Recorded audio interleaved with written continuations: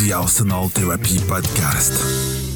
Hello and welcome back to the Arsenal Therapy Podcast. My name is Farhan, also known as Gunner since 96, and you join me tonight on this very first post-match reaction show where we're going to talk about just a small matter of a game that Arsenal so happened to play tonight at Selhurst Park. I mean, they only won 2-0, clean sheet as well, and 3 points in the opening game of the Premier League season. So, no big deal.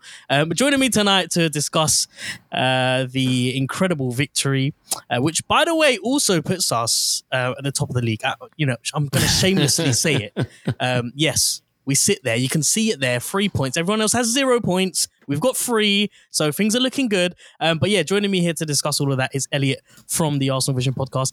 Elliot, it wasn't Arsenal 10, Palace 0. Yes. But we did manage to score a couple goals and keep a clean sheet. I mean, how are you feeling after that victory? I mean, it was Arsenal 10, Palace 0 in my heart. So... that's good for something, right? I'm feeling great. I mean, look, if your expectation is that we were just going to make it easy and roll over Palace, then you might come away from that game with frustrations. I just don't think that's realistic in the Premier League. I don't think it's realistic on opening night under the lights at Selhurst Park. It felt realistic based on how our first 20 or 25 minutes went. So I understand we set an expectation that we couldn't really follow through with, but a 2-0 win away there, I don't know the stats off the top of my head, but that's a team that took a lot of points at home off of the top 6 finishers from last season.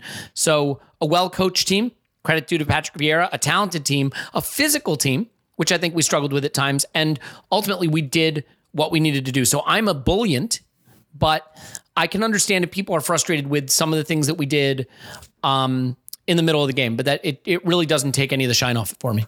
Yeah, I mean, it sort of reminded me of large parts of last season. Actually, funnily enough, the last time we spoke, we were 10 games away from securing Champions League, and literally after the episode, it just all went downhill. So, I'm hoping the same omen doesn't, come Why true. did I agree to come on then? If you had told me that, I could have done everybody a favor and said no. But no, it did remind me of how we managed games in large parts of last season, and it just seemed to me as if kind of same old Arsenal where we score the opening goal, we don't go for the sucker punch or the knockout blow, and unfortunately we make it harder for ourselves. But we're Arsenal Football Club. It is what we do. It's in our nature. So what we're going to do today or tonight or whenever you're listening to this is break down the game. I like to do it in chunks of sort of 10-minute intervals. So if you don't remember much of it, it's fine. But there's plenty to talk about. There's plenty to analyze and discuss because, there are a number of different personnel on the pitch. But not only just that, the system itself was a little bit different, and it made Palace feel a little bit uncomfortable in the opening 15-20 minutes. And I think we allowed them to get back into the game a lot more easily than maybe we should have allowed them to. I don't think Palace worked incredibly hard to get that momentum that they did in the second half. But look, let's start off with this. Let's start off by talking about the starting lineup. I think most of us expected to see the 11 players on the pitch. I think it was quite evident to see, after the Chelsea victory and the Emirates Cup against Sevilla, that Arteta was, more than likely to go for this lineup. But just talk to me kind of about the system that you were expecting to see Arsenal to play in. He did have the option to play, 3 at the back, and I guess sometimes it did. In fact, it did look at times, most of the time actually, when we were going forward, there was only 2 at the back. It was almost as if it was like a 2-5-3, 2-3-5, 2-3-5, and that's going to be our shape, I think, in possession for large stretches of the season, and it's similar to what we see Palace do. And you have those tucked in fullbacks who kind of become midfielders, right? With Thomas Partey between them, in this case, Ben White and Zinchenko, with Saliba and Gabriel in behind. And then you've got the 5 attackers. And Xhaka really goes up and joins that group. So I look, the lineup is exactly what I thought it would be. The formation system is exactly what I thought it would be. And the way we approached the start of the game is exactly what we saw all preseason. A suffocating press, the ability to turn turnovers by the opposition into quick transition attacks that lead to chances. Gabriel Jesus at the heart of everything we do that's great. A very bright Martinelli, again, consistent with what we'd seen all season. I think the thing that we didn't see in preseason is what a little bit of nerves and a little bit of the pressure of the real games, quote unquote, can do to you. And we saw Aaron Ramsdale make a couple mistakes out of the back.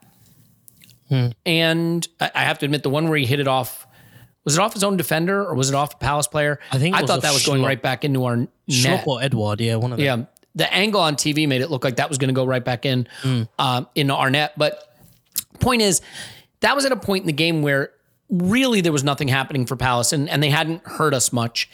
And I thought it just gave the crowd a lift. It gave their players a lift. And maybe a little bit of nervousness crept in. We gave the ball away cheaply a few times. And then something that we did see last season happened, which is we kind of lost our principles of play. And the thing that we saw that was so easy for us all preseason, one touch passing, out from the back, through the midfield, up, back, and through, all those principles that looked so drilled into these players. Well, now suddenly the pressure of the real games and a little bit of change in momentum and confidence, which are not terms that I tend to fall back on a lot, but in this case, I think it's relevant, really changed the dynamic. And we lost our way for a while. But the difference is, unlike last season in some of these games, we had already earned our lead through our dominance. And so it's very different when you lose your dominance on a 1-0 lead and you can control it a bit.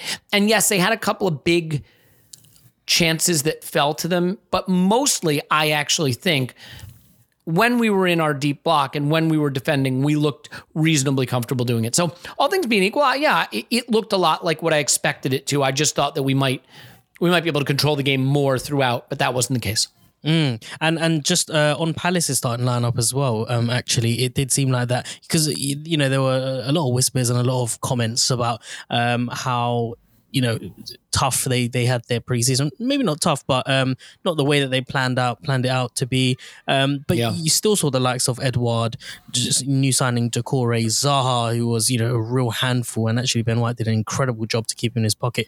Ayew as well in the second half really opened up, and actually that's why we found it so difficult, because Palace was starting to use both sides of the flanks, and actually Zinchenko, who for large parts I think offensively was really, really effective, but defensively maybe found it a little bit tricky, uncomfortable to deal with Ayew at times, and I guess that's what forced the change for Tierney to come on.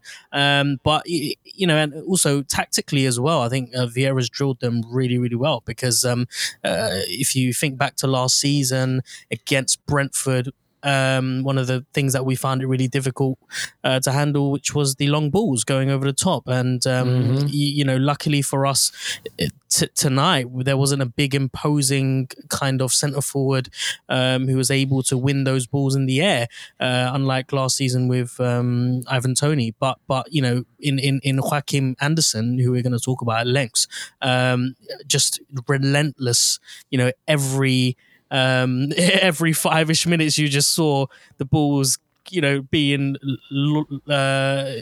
sent long to Zaha, but very competitive game, and I think it's fair to say that Arsenal weren't playing a weakened Palace side. It was a Palace side who were there in the game, and especially in the second half, you could see that here is a side who's just, I guess, picking up from where they left off from last season, and they will have a pretty successful season under Vieira, because we can see the energy, the relentlessness, the intensity, everything I want Arsenal to have in 90 minutes of football. But you do need to get the result at the end of the day, and Selhurst Park is no joke of a place to go to. When you talk about fortresses and you talk about certain places that just hold, hold a bit of significance for the home team. Selhurst Park is one of those places. It sits right up there with places that you just don't want to go to. Thankfully, Burnley are not in the Premier League anymore. Otherwise, that would be another place where you just don't want to go there, and because it's one of those bogey places that you just try to avoid. But the fact that we've got the 3 points, 2 goals, a clean sheet speaks volume on the kind of direction that we're going to, especially having, watched the 3 episodes of the All or Nothing documentary, which also we're going to touch on. You could really start to see now the mindset, the mentality of where we're headed to, or where we want to go to anyway. So look, let's talk about the game itself. The first half, especially those first 20-ish minutes, those were really my highlights of the game. Those are really the things that I want to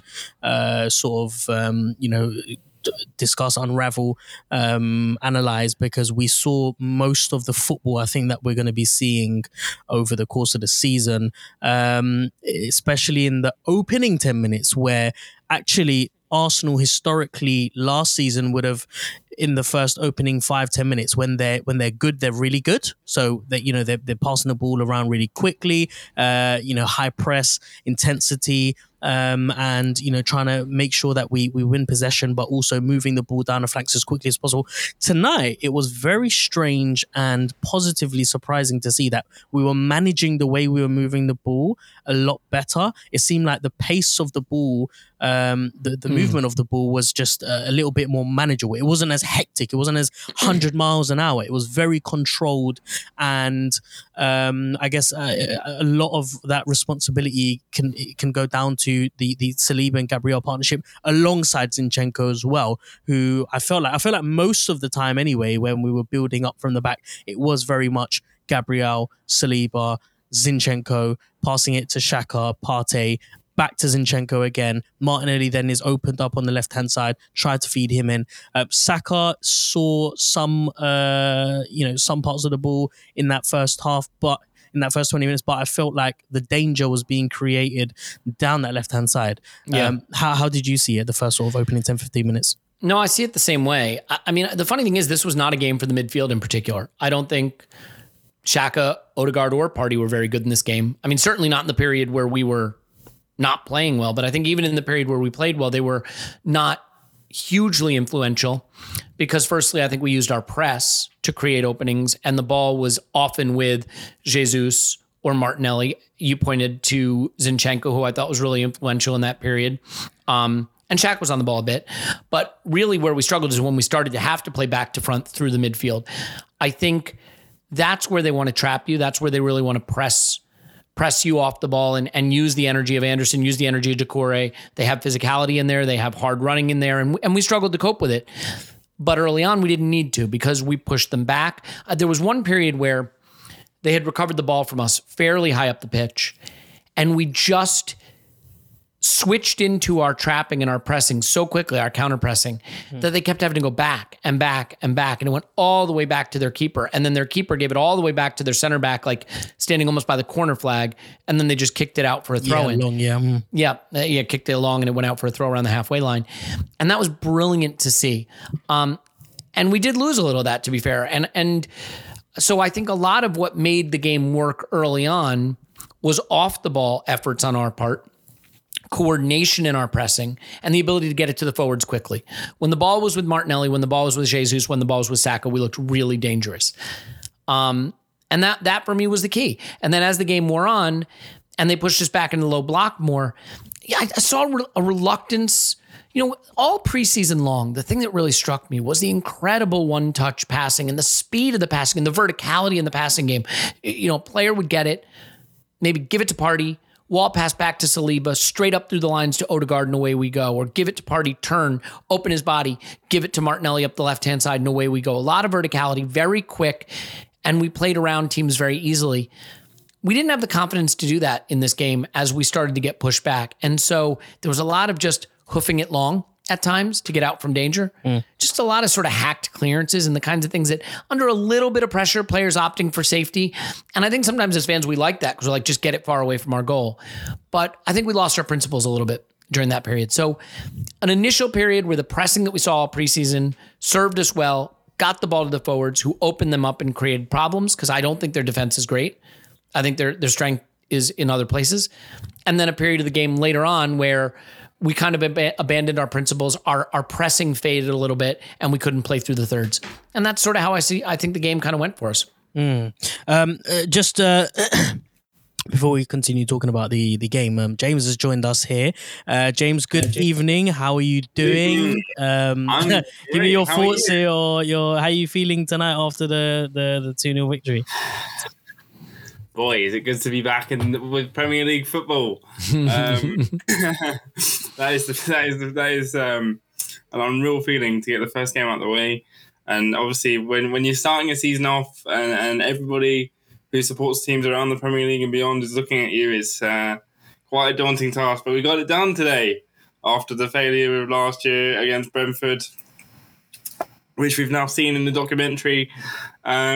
It's a good feeling to get to be top of the league right now.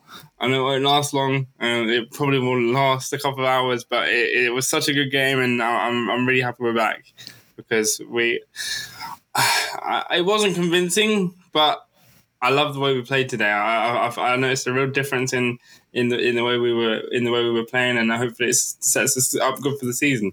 Yeah, James, I mentioned earlier just before you came on that actually, despite the performance, we got a job done at Selhurst Park. We did. And if you look at the Premier League table and if you look at the teams and places that we're going to travel to, and we're going to find it really difficult to get points, there are 4 or 5 places that I just very shaky to me.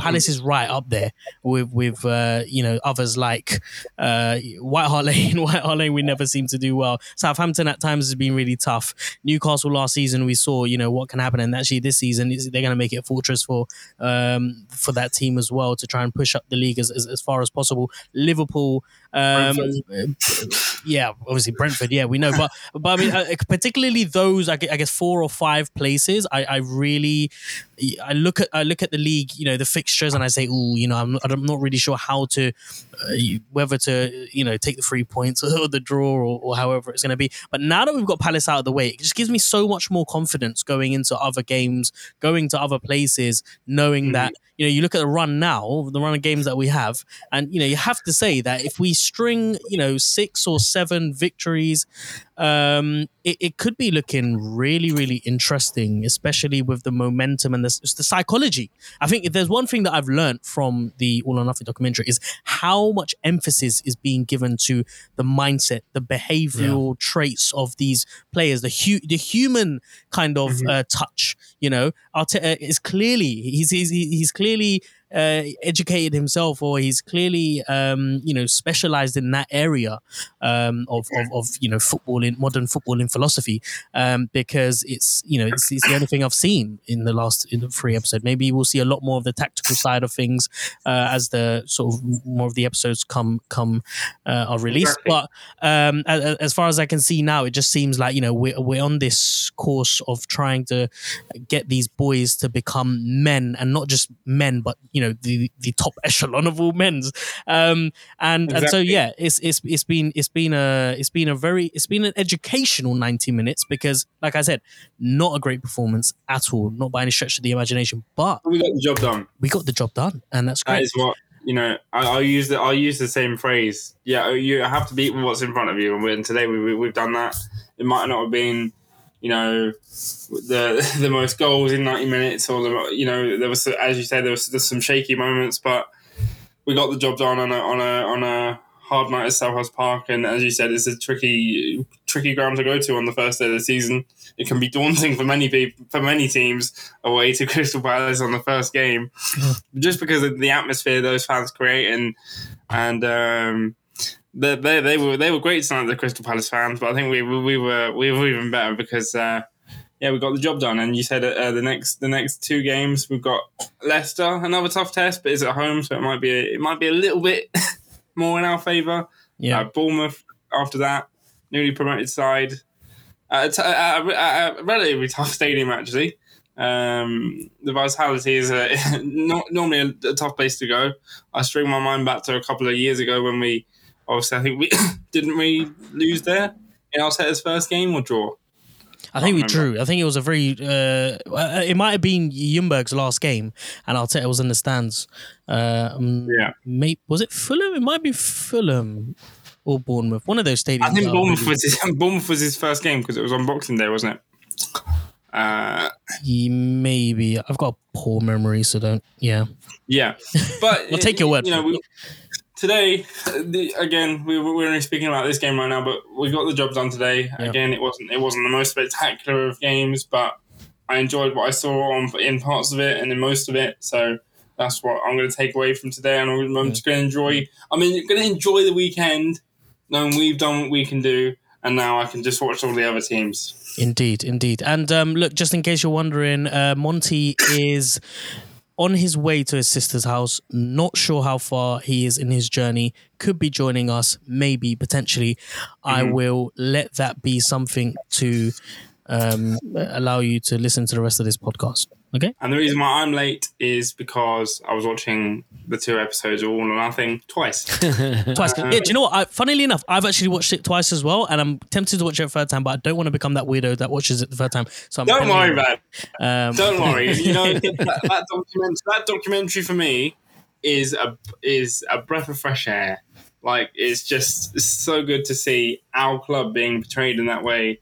And, you know, we've seen the likes of the Man City documentary before, dare I say the Tottenham one. I have watched that. Never again. But yeah, it's just so good to see Amazon doing our club justice. You see some of the shots and some of the great shots they got, especially in that Northland Derby episode. If you've seen it, it's brilliant. So I can't wait for the next episode, and we're about to get some fire in the next episode. It seems, with Aubameyang and the whole Aubameyang situation. Yeah, I said on Twitter, not to talk too much, but I did say on Twitter, it's so weird being put back in those situations again. So, like, for instance, like the first game against Brentford, I know where I was in that game, where I was when I was watching the game, how I felt in that game, and to be put straight back in that situation is it wasn't good. But I mean, no, we can bring ourselves right back here. Yes, August 5th. It's still August 5th, about 15 minutes out. Yes. But look, you know, the beginning of the game specifically, I remember 3 minutes in, Gabriel Martinelli misses an absolute sitter. But what impressed me more was the build up and the number 9 that we've got at disposal right now, Gabriel Jesus, who practically made that situation happen by himself. Surely Martinelli has to score there. I don't know how he misses it, but how impressive was Jesus in that opening 45 minutes, Elliot? Because I don't think I've seen a player who's able to pick up the ball and do some of the things that he does.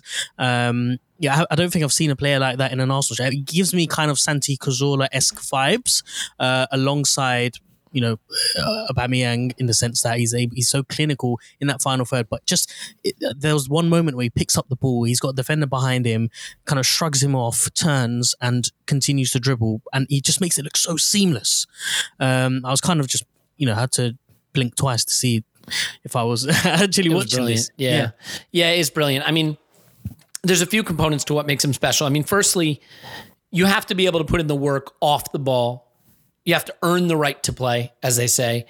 And I think what he does off the ball with our press enables everything that we did right in that 25 minutes. He curbs his runs. He knows how to shield off the passing lane so that the keeper has to go the other direction into the trap. You know, he really gets it. And he's willing to put in that work. And I think obviously coming from Pep Guardiola at City and having to fight for his place, he's got the right mindset for the position and for the way we want to play. And that's huge. I mean, first of all you have to know about how great he played is the media is going nuts about his performance. And that almost never happens unless you get a goal or a kill or assist. So the fact that they, you know, like, he didn't score, he didn't assist, but the fact that he is really being featured for the role he plays shows you just how eye-catching it was.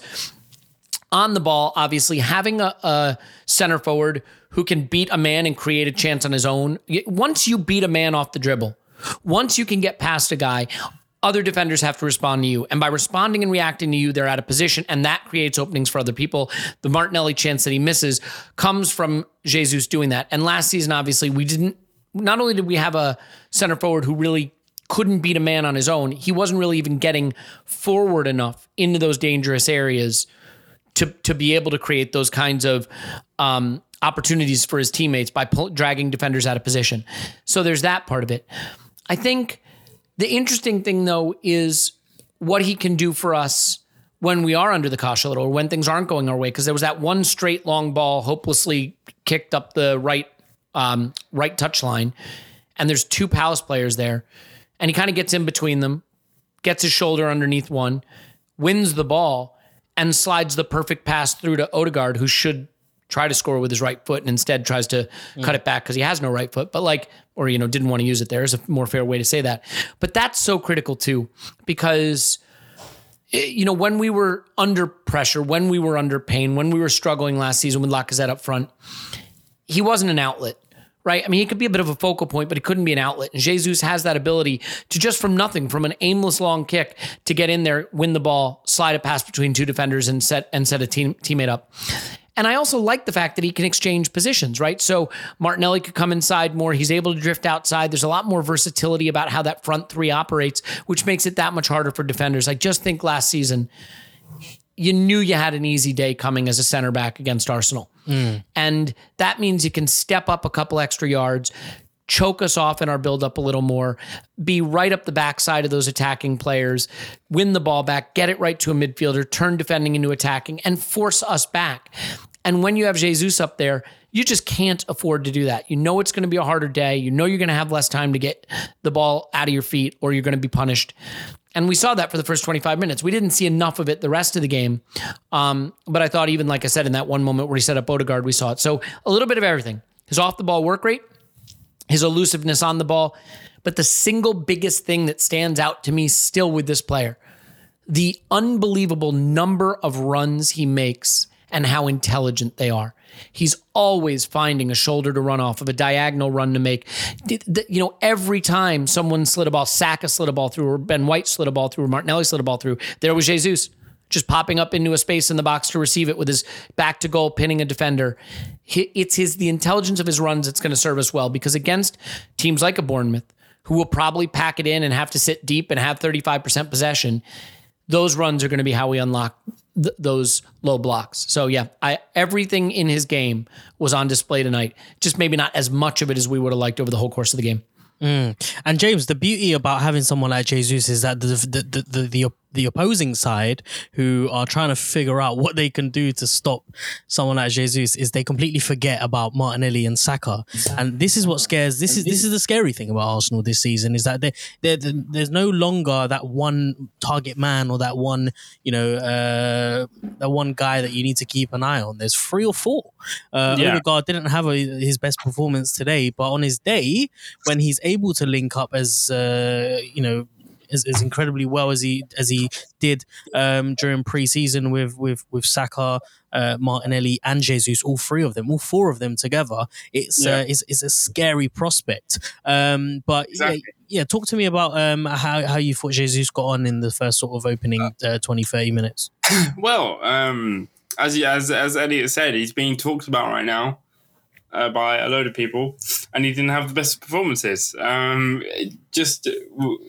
think we were not surprised. Well, I was surprised, but we were in awe of his preseason, and we would hope that would transfer to maybe the first game, and maybe he'd score some goals to really open it up a little bit and put us on the right track. But today was, I think, one of his lesser performances, but I think he deserved that after the preseason he's had. But he still made an impact today. He was all over the place, and getting really frustrated when referees wouldn't give him fouls, which is funny. But that just shows he was everywhere, and opposition players were scared of him. Kept tackling him, kept getting in his face, everything.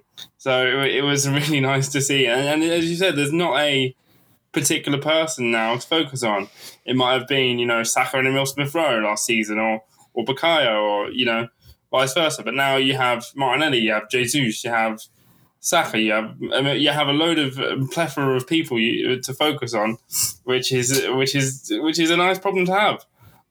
Maybe not for the individuals, but it's a nice problem for us to have. We have multiple threats now, which is really good. And the goal itself came just before the 20th minute. Brilliant set piece. Obviously, you know, with a great set piece coach comes with set piece goals, and this was one of them. It was a really well worked set piece, a deep ball in from Bukayo Saka, and no one is marking Zinchenko. And I think the beauty about this set piece is that Zinchenko is not in the frame; he's not in the box at all. Just before the corner kick is taken, the focal, I guess, interest is on who's that? Gabriel, who's running in, but then you've also got in the pack Thomas Partey, William Saliba. Well, Saliba for sure. Yes, Saliba, yeah, of course. Partey, Martinelli is in there, but then no one's got their eye on Zinchenko, and I think it's Zaha who's kind of he's got his eye on Xhaka, but he's just totally unaware of what's happening behind him. So I don't know. I mean, I think just before they took that corner, the commentators made a point that they were they had a history last season of conceding from set pieces quite a lot, and I guess they haven't learned from their mistake, because it's a brilliant run in, and I can't believe he's left to his devices with that much space.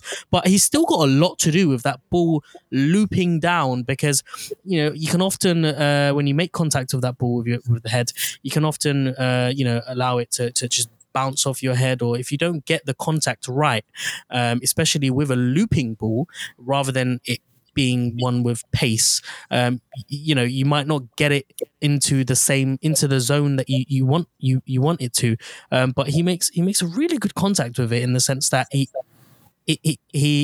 allows the ball to bounce off his head, but kind of loop and make the right. What am I trying to say here? The right kind of bouncy height dip. I don't know what I'm trying to say. Basically, it falls perfectly for any one of those boys to get contact on. And thankfully, Martinelli got the slightest of contact that he needs to not only put off the goalkeeper, but also put off the surrounding defenders around him, because there's two of them, so you're not really sure which one it's going to fall onto. And so he makes that slightest bit of contact that he needs. The goalkeeper, you could argue, could do a lot better, but I don't think he was expecting for Martinelli to be making that contact. And so, yeah, a little bit of luck, a little bit of fortune, but you need that sometimes. And so, Arsenal are 1-0 up inside 20 minutes, and now you're thinking, right, time to open the floodgates and really get going. It kind of, the intensity does drop from there. And I feel like, again, this might be a mental thing. It might be a thing of just, right, let's just give it 5 or 10 minutes before we actually regroup and go again. I don't know why that would be the case, but Elliot, why do you think this is the case that we see? And this was actually one of the questions that was asked by someone on Twitter. Let me just quickly find it. By Joseph Parastatidis at Joe_Paras, who says, why do we seemingly struggle to maintain aggression in our play? We still fall off far too often for far too long, giving teams an uncomfortable look-in. So, I mean, why do you think this is the case? It was almost immediately after we scored as well. Yeah, it's a fair question. A few things I would say. Firstly, one thing that we've gotten from the All or Nothing documentary that I think is good is we see what Mikel Arteta is telling the players.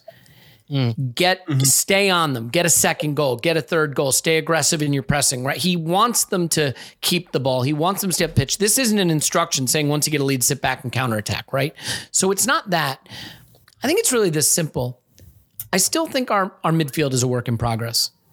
Granit Xhaka is playing a position where he maybe isn't totally comfortable. And whether you love Granit Xhaka or you hate Granit Xhaka, or you're somewhere along that spectrum, that's a position that clearly we're contemplating upgrading. Links to players like Tielemans and Paqueta. I still think Martin Odegaard can be taken out of games, can drift out of games, and this is a game where he did. But ultimately, I still think this entire system is so dependent on Thomas Partey basically being a one-man central midfield, collecting the ball, beating a man, moving it up the pitch, and then distributing to the forward players. We get the ball pitched one of two ways. We win it in a press, or we play it through Thomas Partey and he unlocks everything. And if you look at a game like Manchester City in January, when we played so brilliantly, he was the best player on the pitch. And they're one of the best pressing teams in the league, and they can take the ball off you anywhere. And they couldn't get close to him, and because of that, we were in the game. And he didn't play well tonight. And it wasn't like he was horrendous, but the one-touch passing, the elusiveness, and sometimes some teams just have a good sense of how to play against you. I think he's struggled against Palace in every game he's played against them.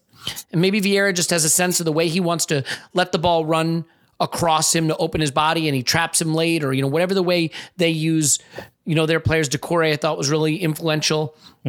But when it's been this way at Arsenal for a while, and it's this way for a lot of teams. I remember if you could take Santi Cazorla out of the game back when we had him, and that's easier said than done, you could keep Arsenal from playing.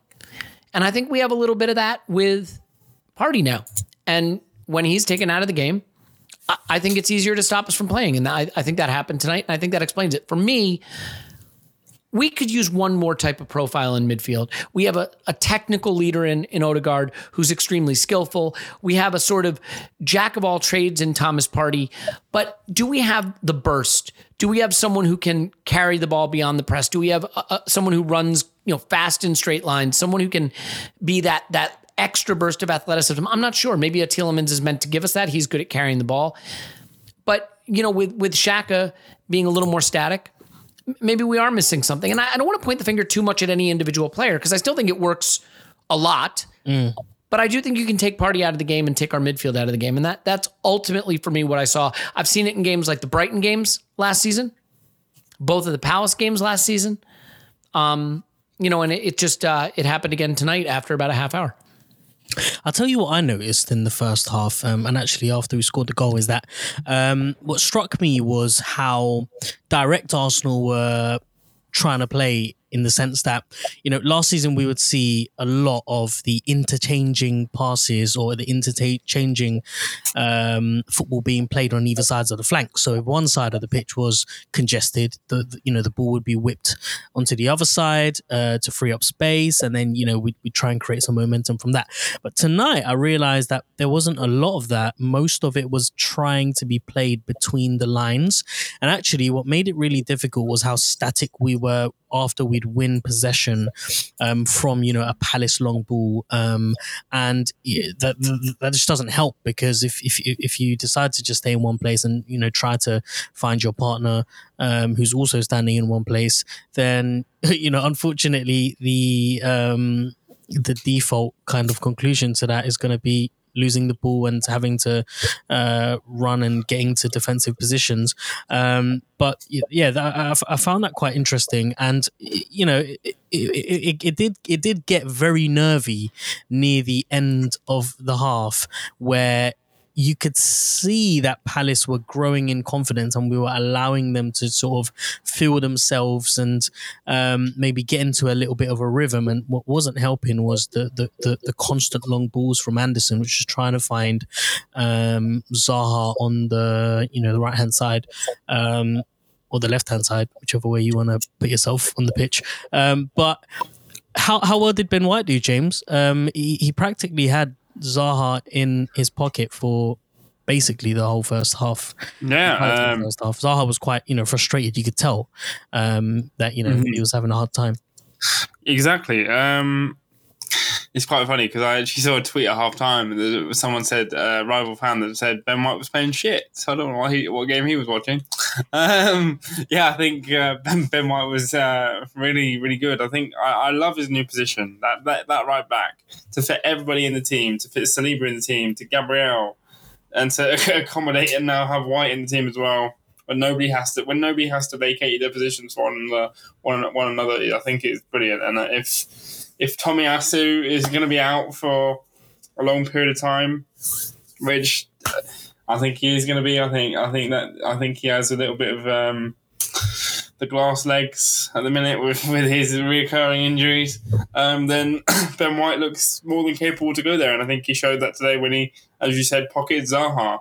I think Zaha was getting really frustrated. There were some points where I thought that he could get in the game, because he always manages to do something, Zaha, whether it's a mazy run or a fast burst of pace that just wows you. It's ridiculous. But for the most part today, he was kept quiet, and that's all thanks to Ben White, which is really good to see, and really good to see him adapt to a new position.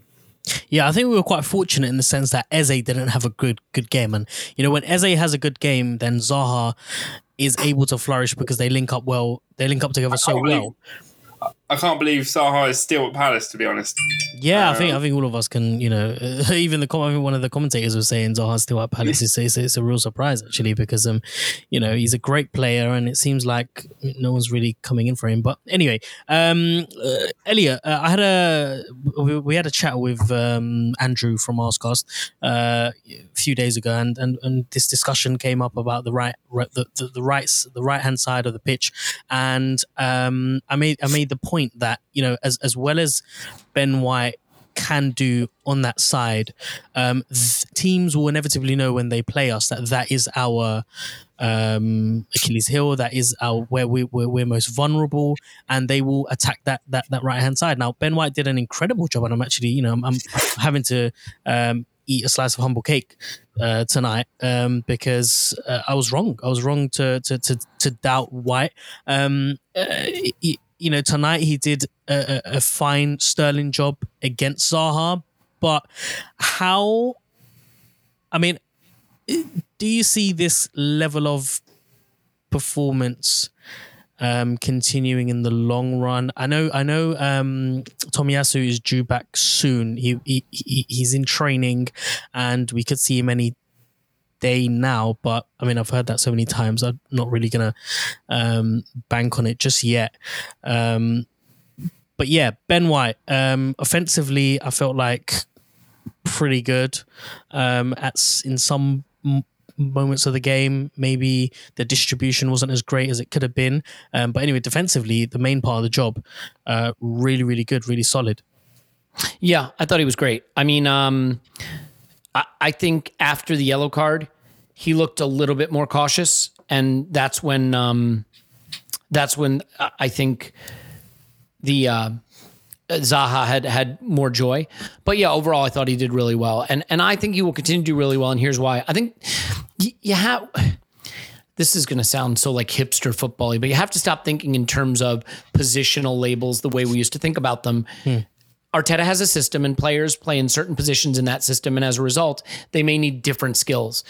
I never thought Tomiyasu was really a right back because he's not a run up and down the touchline type player, but that's not what that player is doing. We're in a 2-3-5 in possession. Mm-hmm. And that right fullback and that left back, they play as midfielders alongside Thomas Partey. They're in the 3.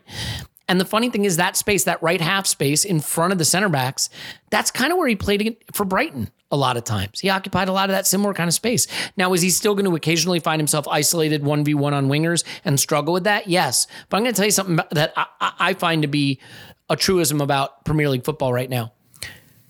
There's maybe a handful, if that, of fullbacks who can handle these Premier League wingers 1v1 defensively now.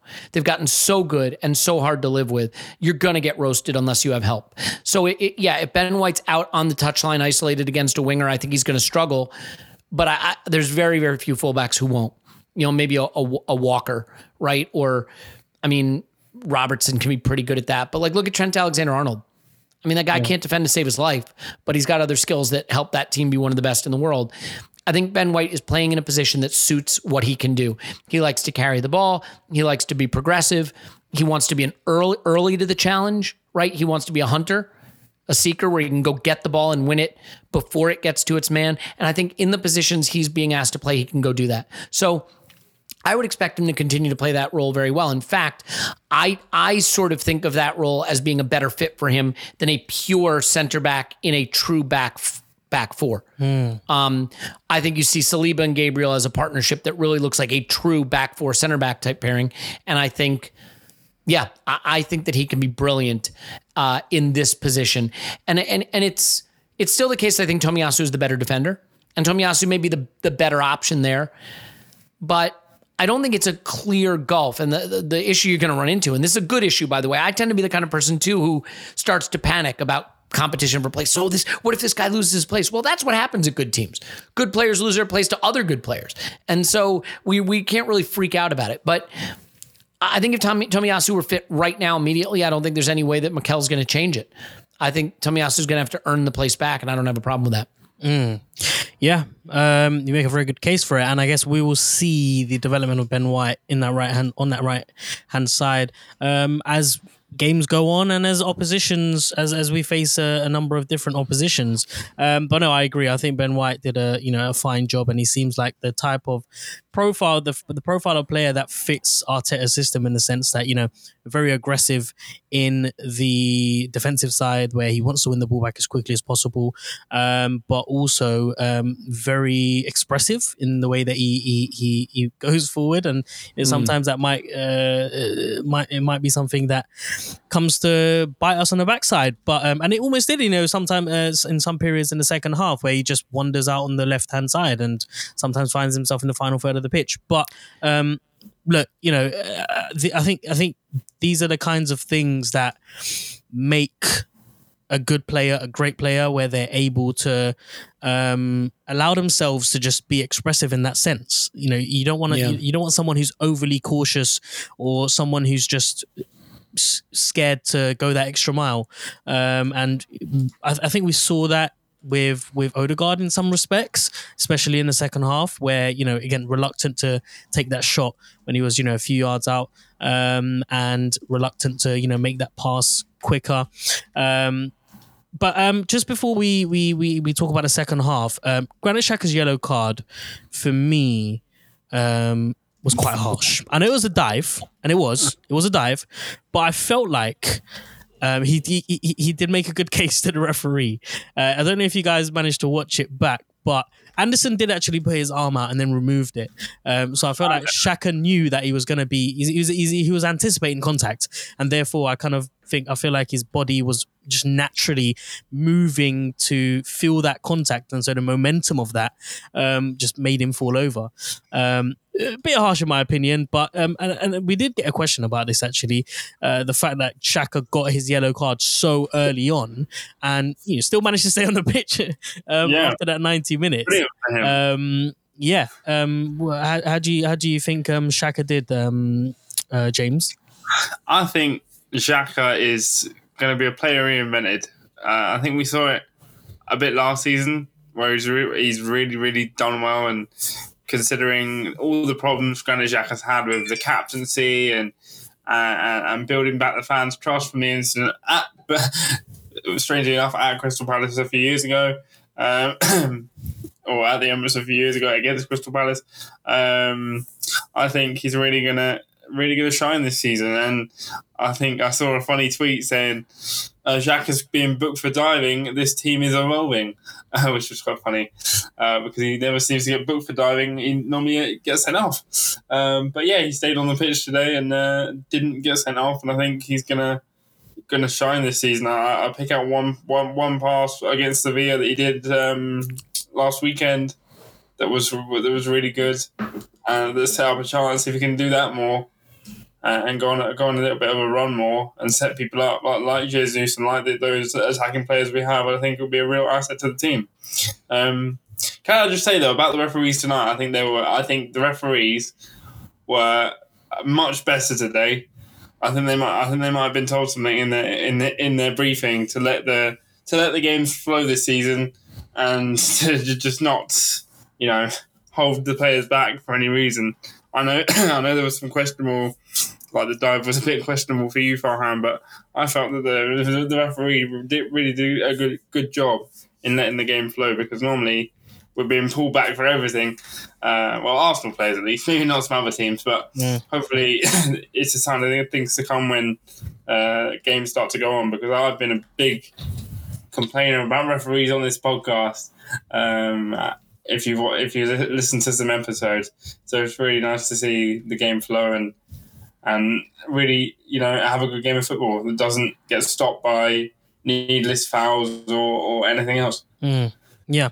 Look, before we talk about the second half, unfortunately, we are going to have to wave goodbye to Elliot. Elliot, look, thank you very much for taking time out of your schedule to join us. It's been a really nice chat once again. Hopefully, we don't end up losing the next 5 of our 10 games. But if that happens, I'm obviously never coming on again, but I'd never be invited again, so I'm not too worried. But yeah, I'm sorry to have to bounce. It's dinner time here, and I've got 2 kids to help out with. But I love being asked on, and I hope I can do it again sooner when the schedule gets a little bit easier. Absolutely. I'm going to hold you to it. But absolutely, 100%. I appreciate that. Thank you very much for coming on, and you guys can follow Elliot on Twitter at Yankee Gunner.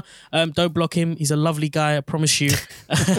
And yeah, you can find his podcast as well on all the podcast platforms. Arsenal Vision podcast, where they also do their fair share of podcasts and post-match reactions and stuff like that. If you haven't heard of them, then I don't know how you've heard of us, but yeah. I don't know about that. Elliot, thank you very much, man. Talk to you soon. Thanks, guys. Cheers. Take care. Bye. Cheers, Elliot. Cheers. Bye. And that was Elliot. I don't know why I've just accidentally disconnected from James. I was supposed to press the X button on Elliot, and I pressed the X button on James as well. I'm going to tell James to hop back on. Sorry, I kicked you out. So, yeah, just me and James, we're going to talk about the second half. And just as James is popping back on, let me just talk you through my brain. Oh, here we go. James is back. Sorry, James. I was meant to press X on Elliot. Me? Yeah, sorry, it was by accident. I don't know because I was supposed to remove Elliot, and then he pressed X, and then I ended up pressing X on you by accident. So look, anyhow, and look, there were 2. and then there were 2. Yeah, back to the good old days. Back to the good old days, man. Yeah, I mean it's quite nice that 101 episode 101, and we're back to kind of the good old days. But look, the second half. Before going into the second half, what's your thoughts? I mean, obviously the first half didn't end very well. What did you want to see different? Score more goals, really. In the end of the first half, I felt a little bit like I don't know. When you get that sense of here we go again. I know we did score, and it is Crystal Palace, and we've touched on how big, not how big, but how big it is to go to Selhurst Park, and what big atmosphere it is. And you just think Vieira is not. We know Vieira as much as anyone, from a player. Vieira is not going to set Crystal Palace up the same way. He's gonna go. So sorry, he's gonna go and set them up differently to play differently because of the events of the first half. So I expected a much more, with it Crystal Palace, if that makes sense. A much more, a Crystal Palace with a little bit of desire from what they've heard in halftime and whatnot. So I did expect a reaction. That's the word I'm looking for. A reaction from them. So I was a little bit wary of how we were going to start the second half. How we were going to react to Crystal Palace, then reacting to us, if that makes sense, because of what we just did to them in the first half. Yeah, because I felt although they were in the first half, I thought we dominated that. We dominated the majority of that half. So now it was about how we're going to counteract Crystal Palace's reaction to us, if that makes sense. Yeah, no, that makes total sense. Personally, I feel like, having watched the first 3 episodes of that really well put together, I think, documentary, I thought, Arteta brilliant, isn't it? I can't stop watching it. It is really good, and we'll have a chat about it after we finish talking about the game. But I genuinely thought that Arteta was going to lay into them and say, look, we really need to get back into this game and actually go and hunt for that second goal because we're making it way too easy for Palace. And actually, coming back into the second half, it was pretty much the same as where we left off in the first, in the sense that Palace was seeing a lot of the ball. They had a lot of the possession. I think Schlopp had a shot deflected early on. Constant long balls, being put forward. And actually, there was only one man who was doing what I wanted them to do, which is pressing off the ball, putting Palace under pressure. And that was Granit Xhaka. And it was really weird to see him actually chasing the ball around, especially when the ball was in Palace's half. He was the only one putting them really under pressure. And, if it wasn't for the run to close down their centre backs, they'd have a lot more time to play out from the back. There was an Odegaard shot which was deflected as well and taken out for a corner. And there was that incredible miss from Eze. I mean, it should have been 1-1, really. It was an incredible ball in from Zaha. And again, we spoke about Ben White a minute ago. It was Ben White who was wandering out on that right-hand side that left Eze open to kind of walk through. But how on earth did he miss that against Ramsdale? And what a game Ramsdale has had as well. I think this game has been the number one shot. Well, yeah, it's been overshadowed a lot by the performance that William Saliba's put forward. But equally, Ramsdale made some really, really good save, and that one was a top one as well. If not as well, a really bad miss, but he had to still save it, and he made himself big, imposing, and he managed to put Eze off. You know what? With Ramsdale this season, I always felt that there might be a little bit of a drop because I think he had such a good season last season that I kind of expected there to be a little bit of a drop. But the way he started, this game shows me that it's just going to continue. Ramsdale is just going to continue the way he always is. Making those top saves, making those saves that you think, wow, what has he just done? And kept us in the game. As for Saliba, wow, what a player! What a player! I mentioned in preseason, it's going to feel like an absolute new signing, and what a breath of fresh air. And Arteta, why have you kept him away for that long? He is an absolute beast of a player. I think this is only day one where we're going to see him in the Premier League. And, I can't wait to see what he does next. Because he is like our Van Dijk now, I think. Yeah, there's a lot of that comparison going around. And actually, today when I was making my fantasy Premier League team, I kept a very close eye on him on the list of defenders that I could have picked from. I was very, very close to getting him in. I should have really just done that. I should have actually just put him in there because I know he's going to be the reason why Arsenal get a lot of clean sheets this season. Man of the match. Man of the match, and for good reason as well. Like he deserved it. There wasn't a single man on that pitch that put in a better performance than him. The tackle that he put on Zaha, I don't know if you remember, but again, Ben White went missing down that left hand side that Palace were attacking down, and it was just Partey left there. Partey tried to kind of put him off, put in a little foul, cheeky little foul. And he Zaha practically just skipped past him, and then out comes Saliba out of nowhere, puts in a sliding tackle and puts Zaha to the ground. And he did that a good few times. I think Zaha he felt the studs of big Willow Saliba on a good few occasions. He seems like he's really settled in that back line as well with Gabriel, because there's one thing being a really good tackler of the ball and just being an all-round good defensive player, but just the partnership that he's striking with Gabriel just looks really sound.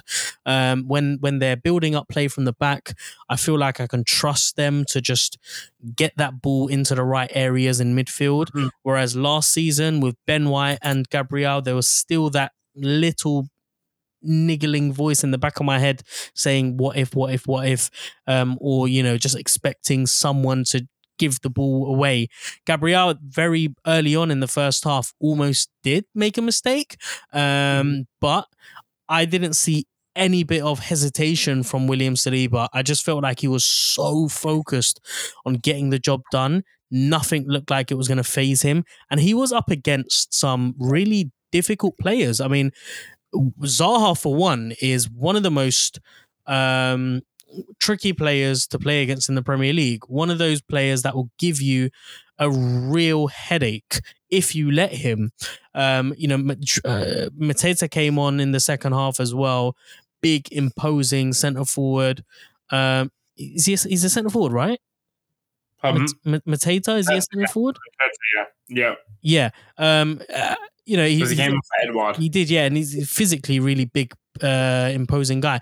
Edouard as well, another really difficult player to play against sometimes. He did have a fair few opportunities. I think he had one clear-cut opportunity in the first half. But, Saliba for me was just, absolutely top-notch. And I think he was the reason why Arsenal stayed in the game for as long as they did.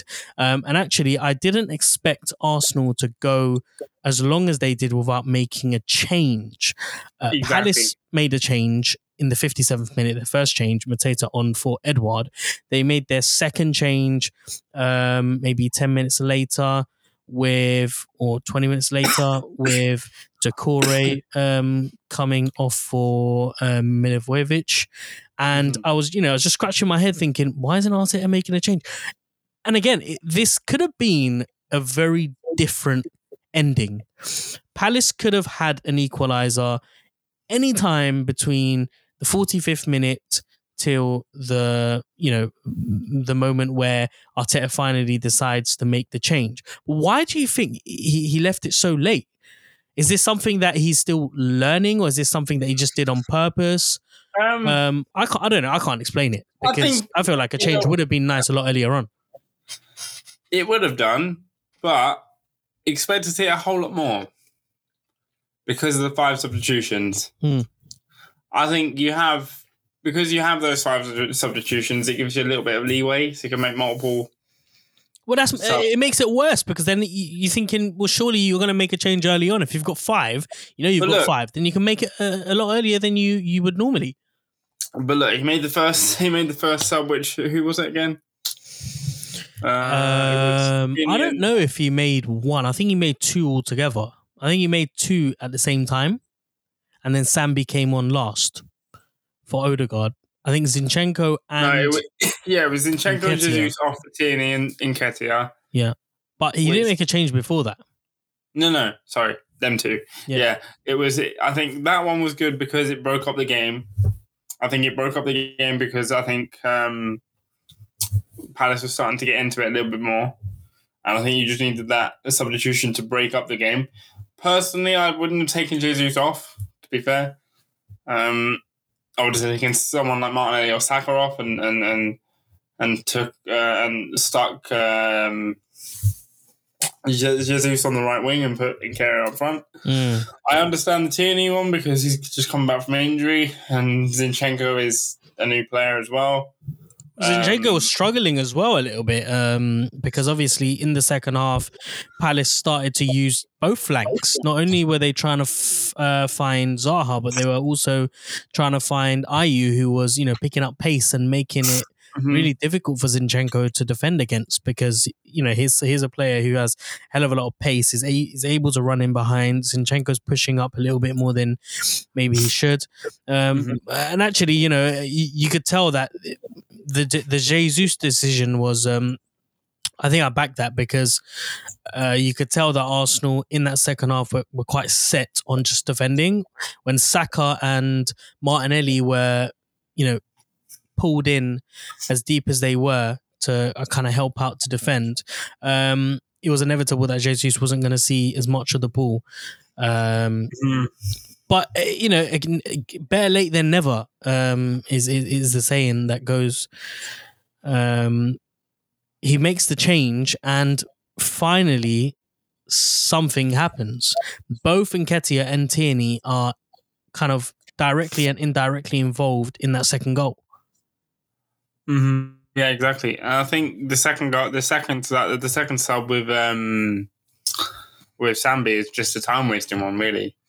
I don't even count that as a real sub. But those 2 in particular, Nketiah and Tierney, I mean, really good decision by Arteta. I wish he would have made it earlier, but a brilliant tactical piece of work from Arteta because it leads to the second goal.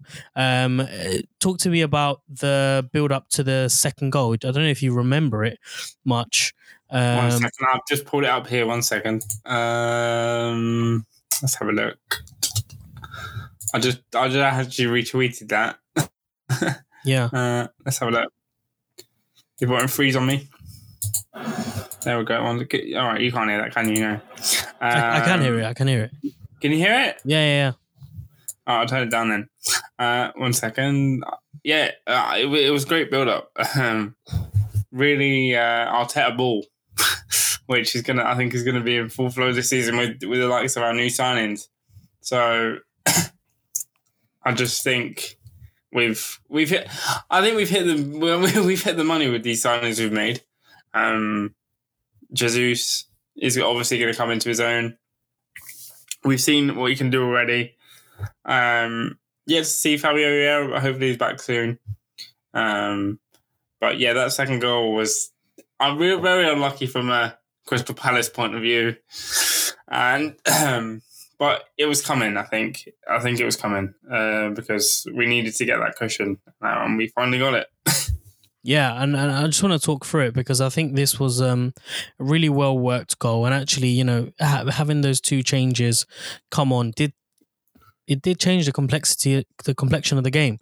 Exactly. The momentum had kind of. But I think that's what you want. I think that's what you want when you're stuck in that situation. Yeah, you need it. You need. I mean, that's what substitutions are for. It's to change the tempo of the game. It's to change something in the game. And Arsenal needed that because it was just getting worse and worse and worse. We were just exerting a lot of pressure on ourselves. We were allowing Palace to, running behind too easily. You could tell that sooner or later, Mateta was going to get a goal or Zaha was going to get a goal. Something was going to happen sooner or later. I just kept on having these horrible flashbacks about Everton and, those two late goals. But, luckily Zinchenko comes off, Tierney comes on. Tierney does really well early on to, win the ball. I think he wins a throw on as well. He's running down the byline. Giving us options, you could tell the burst of energy that he's got, and it just allows others to get involved in the play. Nketiah, the build up to this goal where I think it was Xhaka that picks up the ball, plays it into Nketiah, and the first touch that he makes to get away from who's number 15? Let's find out. The touch to get away from Schlupp is absolutely beautiful. It is so difficult to touch a ball like that, which allows you to just gives you that extra yard you need to just get away from the marker, the player marking you, and that touch that he makes so elegantly gives him that extra bit of space that he needs in order to push the ball out wide to Saka. Saka's got a lot to do here when he's up against Mitchell. And, I think him and Mitchell that this evening, it was interesting and it was fun to see because you could see, two players here, Saka, who's clearly, miles above Mitchell, but Mitchell standing firm and trying to delay Saka as much as possible, trying to delay the inevitable. And, I felt like, Saka did. I think most of the players on the pitch today are still getting there. They're not there. We're not seeing the 100% Arsenal. We're seeing. It's the first game of the season, so understandably, this know. Is the first game of the season as well. It's come on early. Yeah. It's really early, and despite having an incredibly super positive pre-season, we haven't faced challenges. We haven't had to play games where the opposition were all over us. Maybe, Orlando City, the first half, actually that whole game was a bit tough for us, being in a different climate and playing the squad that we did. But, this is a Premier League game. This is a competitive first league game where all eyes are on us, where we know the pressure, we know how significant this game is.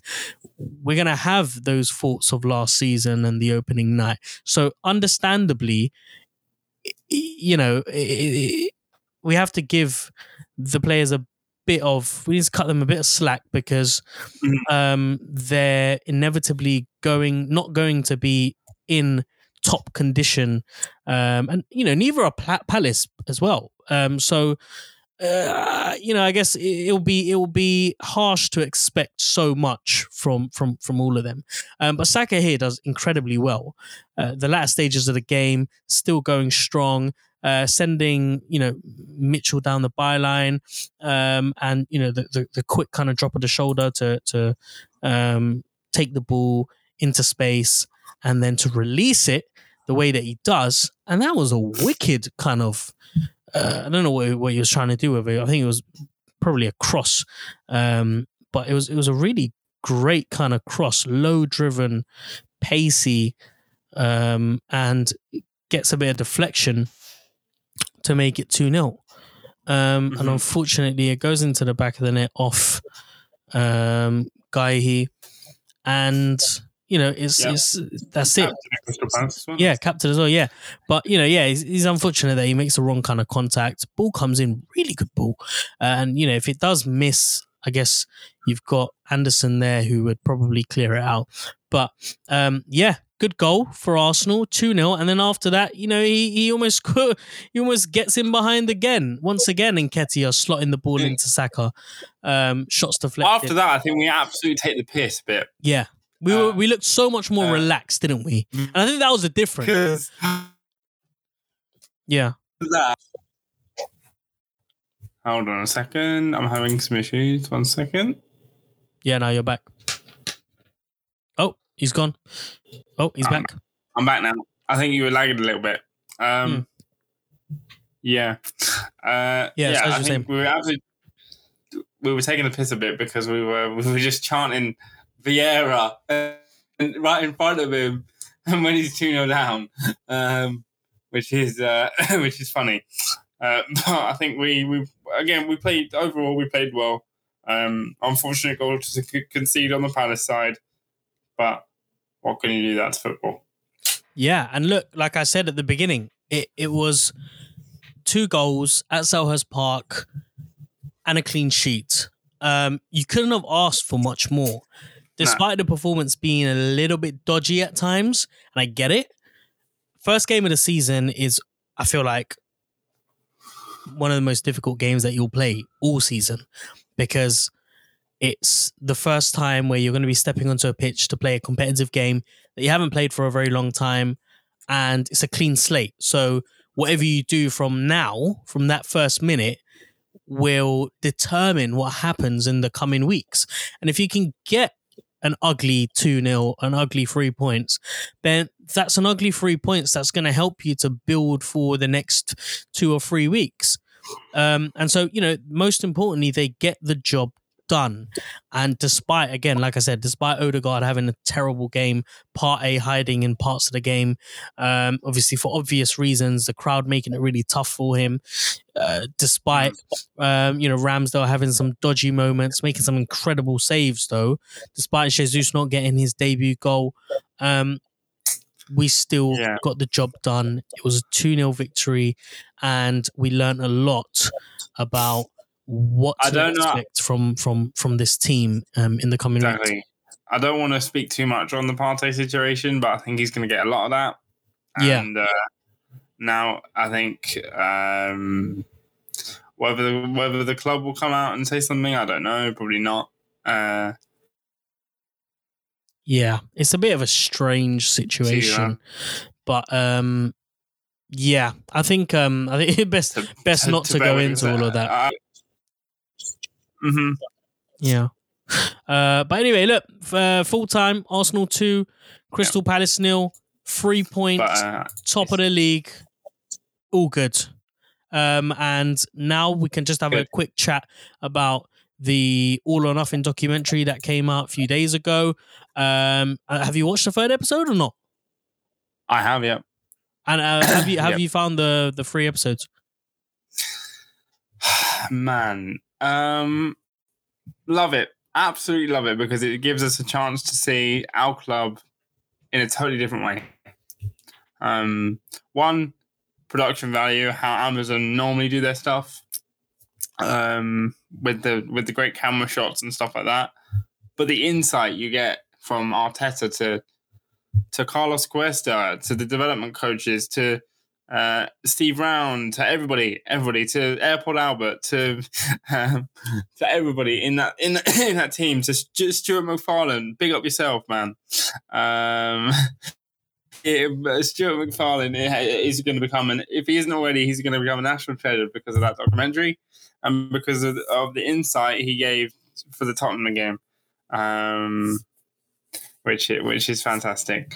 But I think now is the time where now is the time going on from the third episode where it's gonna take a little humble, because we've got the Aubameyang situation, which looking on that, I know Aubameyang said a few words. He speak much. I know he's not as a captain, I wouldn't say, which is interesting. Which really tells you what you need to know and why they probably made the decision they did.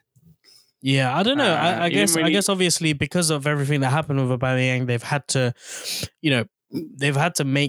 produce the documentary to portray, the club in a certain light. They're obviously not going to put Aubameyang in as much. Maybe had he still been captain and had he still been playing for the club, then maybe we'd see a lot more of him, and who knows. But there were definitely glimpses of some of the captain benefits or responsibilities where he's able to, give Stuart the shirt on behalf of all the players, where he makes that speech at the end of the North London derby. I mean, it's something that we're not going to know much about, and it'll be very, very interesting to see what happens in the next few episodes where all of that unravels. Can I just say one huge thing I'll take away from this? Controversial time, right? Controversial. Josh Kroenke. Those two words. I don't know. It's a really tough situation because I never knew he was around that much. Yeah, it is a very weird thing to get your head around. And had that effect on some players. Yeah, I was really surprised by that. I was really, really surprised to hear that he texted on a day-to-day basis. Because was that behind him? Yes, we don't hear from Stan, but you don't really hear from Stan in many of his businesses. Josh is the one that talks, and he talks in this documentary quite a lot. Yeah, I was quietly surprised actually at how involved he looked like he was. But I don't know whether that was because he knew the documentary was going to be made. He knew the Amazon cameras were there. I don't know. But it was very refreshing and nice to see that he was very involved with Edu, Arteta, and Vinay, and it seemed like he wanted to be involved as well, and he wanted to be there just to do his part, whatever that may have been, whether that's just a quick chat with the boss or just a quick hello to the players. I mean, it makes a difference, right? It creates an environment, an ambience of he was in the room with family kind of environment. Transfers. What's that? He was in the room with Edu talking about transfers for the season. Yeah, I saw that. Yeah, I'm really giving insight onto how we're going to do things, and I think it's not to say that our protests and everything have been unjustified, because clearly not. But it's nice to finally see some action being taken in regards to them two. Yeah, it was definitely nice to see it being face to face. He's in the building, not just a Skype, Zoom call. Talking about the transfers. Yeah, it was good. It was good to see that, and it was good to see him and having that banter, that back and forth with Mikel as well. I really enjoyed how they portrayed some of the players as well. So Ramsdale, the obvious one. his story with his parents and his family, and just how competitive he is as well. Like he not only does he want to win, but he wants to win big. And he wants to keep his clean sheets, most importantly. And it's actually, you can see now why Arteta wants to bring these profile of players, because it has a knock-on effect on everyone else. Now imagine if Ramsdale was pissed off about not keeping a clean sheet but getting 3 points. How that's going to look, with everyone else. Everyone's going to look at this guy thinking, wow. We've just won a game of football, but he's pissed off because he didn't get a clean sheet. That's a winner's mentality. That's what we need to kind of adopt. That's what we kind of need to build on. When Gabriel comes in and he's you can tell that he's pleased that he got the victory, a bit confused as to why Ramsdale's upset, and Ramsdale tells him to fuck off because he missed that clean sheet. But it's going to get Gabriel thinking like, here's my keeper here, pissed off that he didn't get a clean sheet. Wow, it means a lot to him. We need to improve then. We need to, start getting more clean sheets. So that was very encouraging to see. It was really encouraging to see Bukayo Saka and Emile Smith-Rowe talk about, wanting to score in the North London derby. Like, I didn't know players actually, like, I still don't think, in the grand scheme of things, players care about the club that they play for. Saka and Emile Smith-Rowe are two different, obviously. They fall under a different category because they were raised in the club. But I still think, even with players who come up from the academy, that they, their love for their career it supersedes their love for their, home club. But it was just really nice. It felt really nice to see them talking about the North London derby and talk about how it would feel to score in such a big game. It brought back feelings of when players actually wanted to play for the badge. Exactly. And I think with those two, we have a pair of players who are here because they love the club, not just here because they're just picking up a wage. Yeah. Or feel like they're, what was it? There were some other bits and pieces in there. The no days off thing was funny. 2 days off, 2 days off, yeah. 2 days off, 2 days off. Yeah. I see Tottenham fans bantering us because Arsenal, this documentary is lifted underneath a comedy, which is quite funny. Yeah. But anyhow, basically, if you look underneath the tag for the genre under Amazon Prime, it says comedy and things like that. But Tottenham's wasn't. Which is quite funny, but it's quite not really. Yeah. What do you make of some of the pre-match talks that Arteta gives, and the way that he wants to express his ideas, because he got a lot of stick last week on his approach with the way that he's trying to get into the players' heads. Great artist, I'll tell you that. Yeah, things like that, and the you'll never walk alone. Genius. Do you think so?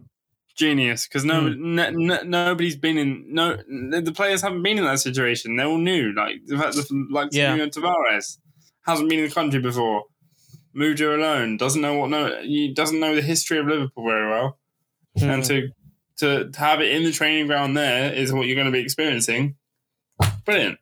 Yeah, I don't know. I mean, for that specific one, I think it's reaching to go for that one, because you're never really going to know what it feels like to play at Anfield until you're at Anfield. It's great that you're preparing them, you're thinking out of the box, but other things like the personal stories that he's telling, or the way that he's trying to get them thinking outside of football, I really appreciate that. And I get a lot of people are going to say, well, at the end of the day, they're footballers. You should condition them to be like footballers, not like people or not like human beings. But I think that football we're going in a direction now where football is becoming a lot more than just winning football games. It is very much about trying to build a group of players who understand what it means to play for a certain football club. And Arteta's done this really well. He's come in, he's changed the culture of the club to suit it in a way that, you're not just here playing football. You're here, you're part of this you're part of this family, you're part of this organization. This is Arsenal Football Club, and if you're playing for us, you need to know what it feels to play for Arsenal. Exactly. And I think one of the key things I take away from that is look at who they have speaking in this documentary. Thierry Henry, record goal scorer, done it all, everything. You know, he has a statue outside the stadium, for God's sake. If anyone is there, if anyone on that documentary has done it all, it's him. He knows what it's like to be an Arsenal player. He knows what it's like to fight for top four. Everything that comes out of his mouth in that documentary is about top four. Get top four. That is the minimum we expect. Yeah. And that's the mentality. That's the mentality to have. And as I said, if we don't make top four this season, it might be curtains. Yeah, I think so too. But I mean, look, so far so good. We've beaten Palace. The documentary seems like it's a great hit, and it's actually changing a lot of people's perceptions about Arteta and Arsenal, and just, you know, the way that we were being painted from those clips that were being drip fed to us. So yeah, I don't know if you want to talk about any other points from the documentary or not. No. Okay, cool. I guess we can just leave it there then. I want to say again a massive. Anyway. Say that again. I don't think there is. I think we've covered most of them. Yeah, that's fine. Yeah, so we'll leave it until the next 3 episodes come out. I want to say a massive thank you to everybody who's been listening. Oh, before we go, I do want to announce the winner of the giveaway. As you know, or if you don't know, we did a giveaway for the third kit that Arsenal wore against Palace. The pink kit. Yep, the pink kit when it came out. And to enter it, you needed to like the tweet, retweet it, and follow us. And the lucky winner of that giveaway is Kevin Perrin at Shorty AFC. So, Kevin, congratulations. You've won yourself the Arsenal third kit. In order to, what's the word again? In order to claim your prize. Claim, that's it. That's the word. In order to, oh my God, it's 1 a.m. I'm completely dead. It's 1 a.m. What the? Yeah. It's too late for this. I know, it's way too late. Yeah. In order to claim your prize, just drop us a message on Twitter, and we'll get that sorted for you. So, Kevin, congratulations at Shorty AFC. Well done. You are the winner of the giveaway. And we will be doing plenty of other giveaways as well during the season. Just give us a follow on Twitter at Ask Therapy Pod, in order to, you know, make sure that you are keeping up to track. So look, yeah, we'll leave it there. We will be back again next week after the Leicester game, where we will be doing a post-match reaction for that. But until then, have yourselves a very good week. Take care of yourselves, and we'll see you next week. Thank you very much. Bye-bye. Cheers, guys.